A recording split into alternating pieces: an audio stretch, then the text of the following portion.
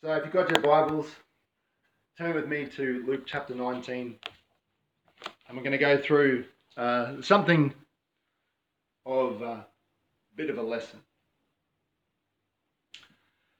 You know, it's Palm Sunday today, and many churches in the past, probably not today, would deck out their whole church building with palms. And sometimes there'd be processions even around different communities where people would just go down the streets and waving palms. And I remember as a child going to church once, and someone gave me a little cross, and it was made out of a palm leaf. I don't know if anyone else has had one of those given to them before, but which I still kept it. Thought it was really cool. I'd like to learn how to make those. But you know, it's called Palm Sunday. Not that there's anything special about palms. It's called Palm Sunday because in John's Gospel, people would be waving palm branches around like flags, like banners, in praise, dancing and thanking Jesus for coming.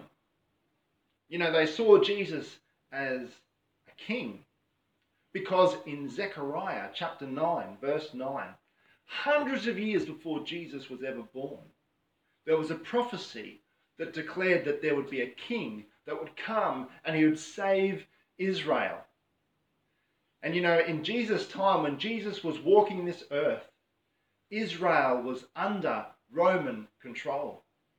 It wasn't its own nation. It didn't have freedom. They were under oppression from the Roman authorities. And when Jesus that day jumped onto, or was put onto a donkey's colt and was riding into Jerusalem on that colt, he was fulfilling Zechariah's prophecy hundreds of years earlier. Everything Jesus did was fulfilling prophecy. You know, I thought about it a little while ago, and this is the only time that we see Jesus ever not walking. I mean, he walked on water, he was in boats, but when it comes to land, we don't see him riding horses or camels. In fact, he came into Bethlehem, didn't he, in Mary, so to speak, on a donkey, to be born in Bethlehem. But 33 years later, here we see Jesus on a colt proceeding into Jerusalem, fulfilling prophecy. And everyone's getting excited, thinking that Jesus is going to overthrow the Roman authority, that Israel is finally going to conquer and have its own city of Jerusalem back, and its own town of Israel, its own country of Israel back again. So everyone was getting excited. And so they were waving branches of palm leaves around. But I'm not going to be bringing you any messages today about that, so to speak, as that I am hopefully bringing a word from the Lord for you, because one of the hardest things us preachers have is to make sure that we hear from God properly. But just something just kept standing out to me as I kept reading through Luke's Gospel in chapter 19, where we see Jesus coming in on this donkey. I couldn't get past the first couple of verses of the reading. It's almost like I felt like God was saying there's something special about the places that Jesus was going through before he got to Jerusalem. Now, you know, Jerusalem, it means city of peace. Jeru Shalom, the city of peace. Last week, we were looking at what it means to have perfect peace and where we go to find perfect peace. And Isaiah the prophet told us that we find ourselves kept in perfect peace by God as we trust in him and our minds are steadfast. We find that God brings that peace because he is peace. And Jesus calmed the storm with his words because he had peace on the inside. And we could do the same thing in our lives. We can bring peace to the shopping centres. We can bring peace to our neighbourhoods. We can bring peace to our homes and our relationships with our family members at this stressful time. But here Jesus is riding on a colt into the city of peace. Now, you and I know the story doesn't seem to be a very peaceful story, because this coming Friday is the day we remember where Jesus Christ was tortured, was whipped, and was nailed to a crucifix outside of the city as a criminal. It doesn't sound very peaceful. But what he was doing was he was bringing us perfect peace. Not perfect peace here and now, situations stop and all the wars stop and there's total peace and calm, because that's not what perfect peace is. Perfect peace is peace with God. No matter what happens around me, no matter what storms are around me, on the inside I know I'm okay because God's with me. And likewise, I know I'm okay when I die because God has promised me eternal life in Jesus. That's what perfect peace is. But before Jesus gets to that perfect peace, I want to talk to you today about the road to perfect peace. The road to perfect peace. If you're taking notes, that's the title of the message. The road to perfect peace. The road to perfect peace has different stop-offs. I don't know if you've ever been on a long trip before, and you want to time your run. So you don't want to travel too far that you miss a nice town to stop off and have lunch in, or to have dinner in, or to have a morning tea date in. I love visiting different towns, especially around Victoria. There's so many beautiful little towns around Victoria, little nuggets, little golden nuggets around the place that you don't really notice until you just stop and spend some time there. And I want to take you through some of the places that Jesus went through on his way to Jerusalem on the colt of a donkey that day. If you've got your Bibles, turn with me to Luke 19, verse 28. It says, after Jesus had said this, he went on ahead, going up to Jerusalem. As he approached Bethphage, just stop there. Bethphage. There's nothing much known about Bethphage anymore. It's not a famous town. There's nothing really too historic about it, except for this moment. You see, if you were to Google the name Bethphage, this moment would come up as the place where Jesus got on the back of a donkey's colt. And Bethphage means house of unripe figs. House of unripe figs. We've got a passion fruit vine out the side of our house here. Passion fruit grow fantastic in warmer climates, like Queensland in the tropics. When it's warm, they ripen really fast. Our passion fruit vine out in our side yard, it's got lots and lots of passion fruit on it. So many passion fruit on it. But they are not ripe. And they are taking forever to go purple because the climate's not right. And it's a frustrating place to be in the house of the unripe figs. I don't know if you've ever been in that sort of situation yourself in life, where it's like you're waiting for God to do something, or you're waiting for something to happen, and it's like you're in a waiting room. And you just wait, and nothing happens. It's the house of the unripe figs. What do you do in those places? It's frustrating to be in those places. I like to do things. I like to keep busy. I like to make sure that I'm active and functioning.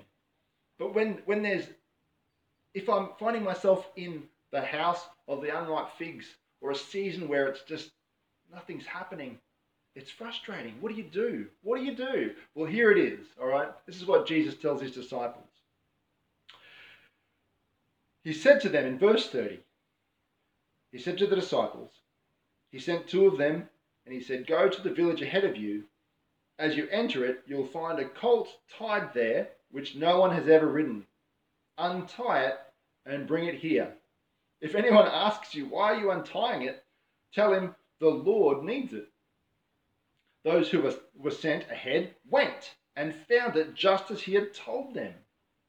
You see, in those places, in those seasons of life in the house of the unripe fig, so to speak, in those Bethpage moments where nothing seems to be happening, might I suggest that you just obey the Lord? And if he hasn't said anything to you, go back to the last thing that he said and just do it and just wait.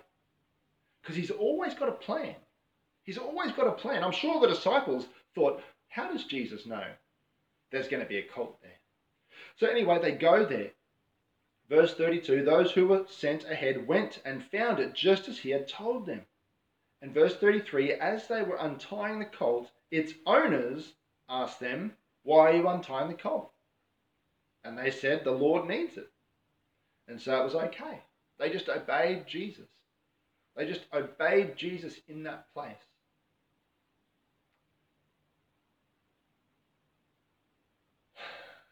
The next place that we see mentioned here in this verse, in this passage, is a place called Bethany. Now, I don't know if you noticed, there's a lot of Beths in the Bible. So Bethlehem means house of bread. Bethpage means house of unripe figs. Bethany means house of bitterness. House of bitterness. I know that this place in my life, Bethany, the Bethany places in my life, the places where there's been bitterness, where there's been uncertainty of what God's actually doing, and I've been bitter, and I've been doubting God, and I've been doubting others. It's a place, it's not fun to be in that place. And I don't know if anyone who's listening to this is in that place now. You know, like we've got cabin fever in our home sometimes, and it can be a place of bitterness. You know, it's not so sweet. It's not so sweet. But this place, Bethany, it reminds me that Jesus brings something good out of bitterness, out of the house of bitterness. You know, Bethany is a place where, if you turn to John chapter 10, it's the story of Lazarus. And Jesus' good friend Lazarus lived in Bethany with his sisters, Mary and Martha. And Jesus gets news that Lazarus is very sick. And they ask Jesus to come and heal him of his sickness. And we see in John chapter 11, not John chapter 10, John chapter 11, verse 1. Now a man named Lazarus was sick. He was from Bethany, the village of Mary and her sister Martha. This Mary, whose brother Lazarus now lay sick, was the same one who poured perfume on the Lord Jesus and wiped his feet with her hair. So the sisters sent word to Jesus, Lord, the one you love is sick. When he heard this, Jesus said, this sickness will not end in death. No, it is for God's glory, so that God's Son may be glorified through it. Jesus loved Martha and her sister and Lazarus. Yet when he heard that Lazarus was sick, he stayed where he was 2 more days. Jesus loved them so much that he stayed where he was 2 more days. I'm sure that didn't make sense. Not just to Jesus' disciples, but to Martha and Mary, because their brother Lazarus was very sick. And it turns out, the story goes on, you might know it, that Lazarus ends up dying. And Jesus turns up late. He's already been buried in the tomb for so many days, Lazarus that is. And Jesus turns up after everything's finished. And he calls Lazarus' name. Out of this tomb comes Lazarus, wrapped up in all of his grave cloths.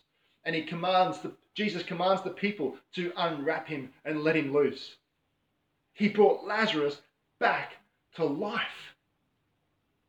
In the house of bitterness, Jesus Christ can come to those Bethany places and bring life where there is death. I'm not talking like near death. I'm not talking sickness. This is total death. You know, the stone's been rolled over the tomb and it's finished as far as all of the people are concerned, except for Jesus. There is never too late.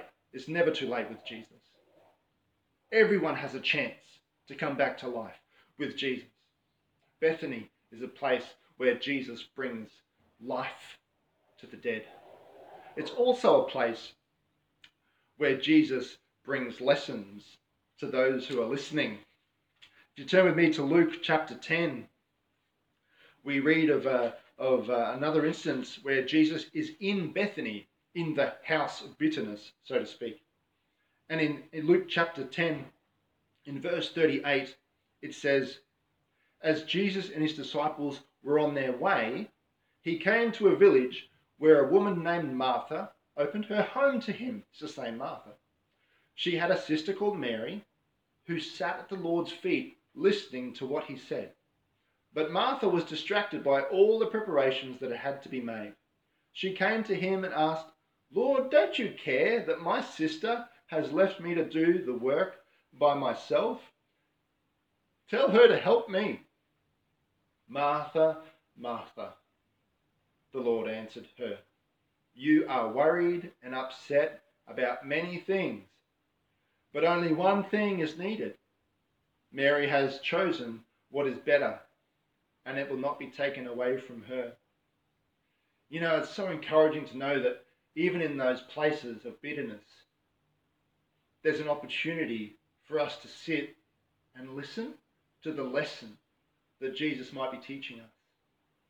You know, it's often the best time for God to teach us lessons when we're going through times of hardship or bitterness, where it's hard, where it doesn't taste good. You know, one of my favourite cakes is chocolate cake. I love it. I love mud chocolate cake. Chocolate mud cake. It's awesome. But have you ever just gotten the cocoa powder out of the cupboard and just got a spoon and started eating it? It tastes bitter. But without that bitter cocoa in the cake, it won't be yummy. It won't be delicious. And it's like God uses all these ingredients in our lives. He uses these towns, these places like of the unripe fig, where the places are where the places that we're waiting for him to work and nothing seems to be happening. And those places like Bethany, the house of bitterness, where it seems like he's not even there and he doesn't really care. He's using all of those places to make something good, to make something really good. And without that bitterness, without that bitterness of the cocoa, you don't get the full flavour of the cake. And I'm so thankful that God has never let me down when I've gone through those times of bitterness in my life. Bethany, it's a place where Jesus can bring life, where he can bring lessons. And it's also a place where Jesus can bring liberty. You know, when everything's going well in your life, do you cry out to God for help? I know I don't. Not as much as I would if my life is falling apart. When I'm losing strength, or when I'm losing hope, I cry out to God for help. But when everything's going well, it's easy to praise God, but I don't call out to him for help. And in John chapter 12, if you turn to John chapter 12, we'll see Jesus bringing liberty to the broken. It's a story about a woman who comes into Jesus and she breaks something valuable to honor Jesus, to worship Jesus. In John chapter 12, verse 1, 6 days before the Passover, Jesus arrived at Bethany, where Lazarus lived, whom Jesus had raised from the dead. Here a dinner was given in Jesus' honor. Martha served, while Lazarus was among those reclining at the table with Jesus. Then Mary took about half a litre of perfume, a pure nard, an expensive perfume, and she poured it on Jesus' feet and wiped his feet with her hair. And the house was filled with the fragrance of the perfume. Could you imagine that? But one of the disciples, Judas Iscariot, it was later to betray Jesus, he objected to this. And he said, why? Why wasn't this perfume sold and the money given to the poor.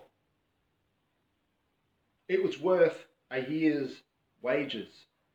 What this woman, Mary, broke and poured out on Jesus was worth a year's wages. Just let that sink in. She was in a place where she knew that Jesus was way more valuable than anything she could ever have or own or earn. And she broke it and she poured it out on Jesus in worship. And Jesus said about this Mary, he said, what she's done will be remembered forever. She didn't hold back. Worship happens in those places of bitterness, in Bethany. Worship happens in Bethany because we need to cry out to God. We cry out to him because we need his help. And we worship him. We recognize that he is greater than the situation we find ourselves in. I don't know if you've read the Psalms, but I often read through the Psalms, and many of the Psalms start off with, God, where are you? Why don't you care? And then they finish off with, I praise you. You are so awesome. Your love never fails. You know, it's when we come to God in worship, when we break what's valuable, when we break our pride and our ego, and we let rip and sing our praises loud, that God is able to be God in our lives and do amazing things. And he can bring liberty to our hearts as we break what's important for him. And so in Luke chapter 19, we see Jesus. He goes through this region of Bethany, through Bethpage and Bethany, and he comes to a place near the Mount of Olives.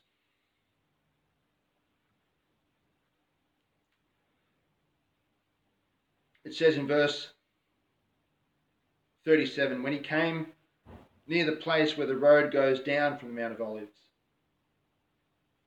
the whole crowd of disciples began joyfully to praise God in loud voices. Now, when I read that, I think of Gethsemane. Turn with me, if you can, to John chapter 18, and we read of something that's going to happen this week, I guess, the very first Easter, when Jesus died on the cross. But before he took your sin and my sin on the cross, he had to make a choice in a garden called Gethsemane on the Mount of Olives. And Gethsemane is a place of crushing. It's an olive press. It's a place where the olives are picked from the trees and they're crushed to make something different. And the Mount of Olives is a place where God's will is the most important thing. And in the end of Matthew's Gospel and Mark's Gospel and Luke's Gospel, Jesus prays this prayer in the Garden of Gethsemane, knowing that he's about to die on the cross for the whole world's sin in all of history. He's going to take the weight of every person's sin on his shoulders.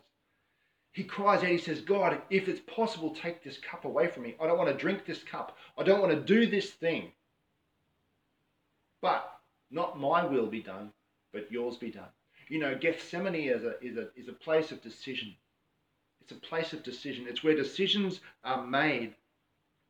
And in John chapter 18, we see Jesus getting arrested in this garden. And it says, when he had finished praying, Jesus left with his disciples and crossed the Kidron Valley. On the other side, there was an olive grove, and he and his disciples went into it. Now, Judas, who betrayed him, knew the place because Jesus had often met there with his disciples. So Judas came to the grove, guiding a detachment of soldiers and some officials from the chief priests and the Pharisees. They were carrying torches, lanterns, and weapons. They were coming to get Jesus as a big lynch mob, coming to get Jesus. Jesus, the one who would heal the sick, who would raise the dead, who would cast out demons, who would cleanse the lepers, who would set people free. He was the healer. He would heal people. And here they were coming to lynch him and arrest him and to take him away. And an amazing verse in John 18 verse 4, it says, Jesus, knowing all that was going to happen to him, went out and asked them, "Who is it you want?" Jesus, knowing all that was about to happen to him, all. He could have walked away. He could have run away. But as soon as he knew all the things he was going to go for, he was going to be tortured, whipped, he was going to be flogged, he was going to be carrying his own cross, he was going to be nailed to it, and he was going to stay there for most of the day, dying as a criminal, for all to see. Taking your shame, my shame, your guilt, my guilt, your sin, my sin, all on his shoulders. Knowing all that was ahead of him, Jesus went out. He stepped forward. He made that decision. You know what? I'm not going to go my way anymore. I'm going to go God's way. That's the Garden of Gethsemane. That's the Mount of Olives. It's a place of decision. It's a place of the first step, so to speak. So let's get back to Luke chapter 19. And we see Jesus, and he's leaving the Mount of Olives. He'll return there again, and he'll go through what we just read about. But he leaves this, he gets to this area called the Mount of Olives in verse 37. When he came near the place where the road goes down from the Mount of Olives, the whole crowd of disciples began joyfully to praise God in loud voices for all the miracles they had seen. It's just a big worship party, right? So here's the scene. There's the Mount of Olives. There's Bethany, Bethpage, Bethany, the Mount of Olives, all fairly high altitude places. On the other side of a valley, there's a valley here, the Valley of Kidron Valley. On the other side of the valley, we have Jerusalem and the temple, and the sheep gate and the beautiful gate. I'm not sure which one Jesus went through, probably the sheep gate. But we see Jesus gets to the Garden of Gethsemane, and he starts going down. He starts going through the valley of Kidron. The Kidron Valley. The valley. You know, valleys? I don't like valleys. In my life, there's been a few valleys. Valleys that I've caused and valleys that have just happened. I don't know if anyone listening has ever been through a valley. You know what I'm talking about. You can't get out of it unless you can fly. You're just stuck in it and you don't know how you can get out of it. It could be a valley of depression. It could be a valley of sin. It could be a valley of misfortune or some sort of situation that you found yourself in and you couldn't get out of it. What do the disciples do in the valley? Well, let's have a look at what the disciples did in Bethpage. The disciples, they obeyed Jesus. And in Bethany, they learned from him. And in the Garden of Gethsemane, we see the disciples praying with Jesus. But through this valley of Kidron, as he's going down towards his death, he knows he's going to his death. The disciples are there and praising him. You know, in the valley, the best thing you can do is praise him. The best thing you can do is praise him. Praise him on the mountaintops. Praise him in the valleys too. Because he is with you and he is God. You know why they praised him that day as he was going down from Garden of Gethsemane down the Kidron Valley towards Jerusalem? They praised him because he was the king. And they praised him because he was worthy of praise. They praised him to prepare the way for him. They threw their cloaks down. They threw branches down. Whatever was around, they would prepare the way for the king to come through to the city of peace. And they would praise him. They wouldn't hold back. And you know what? Some of the religious people were there that day and they told Jesus, Jesus, can you shut up your disciples, please? Can you keep those people quiet from praising you?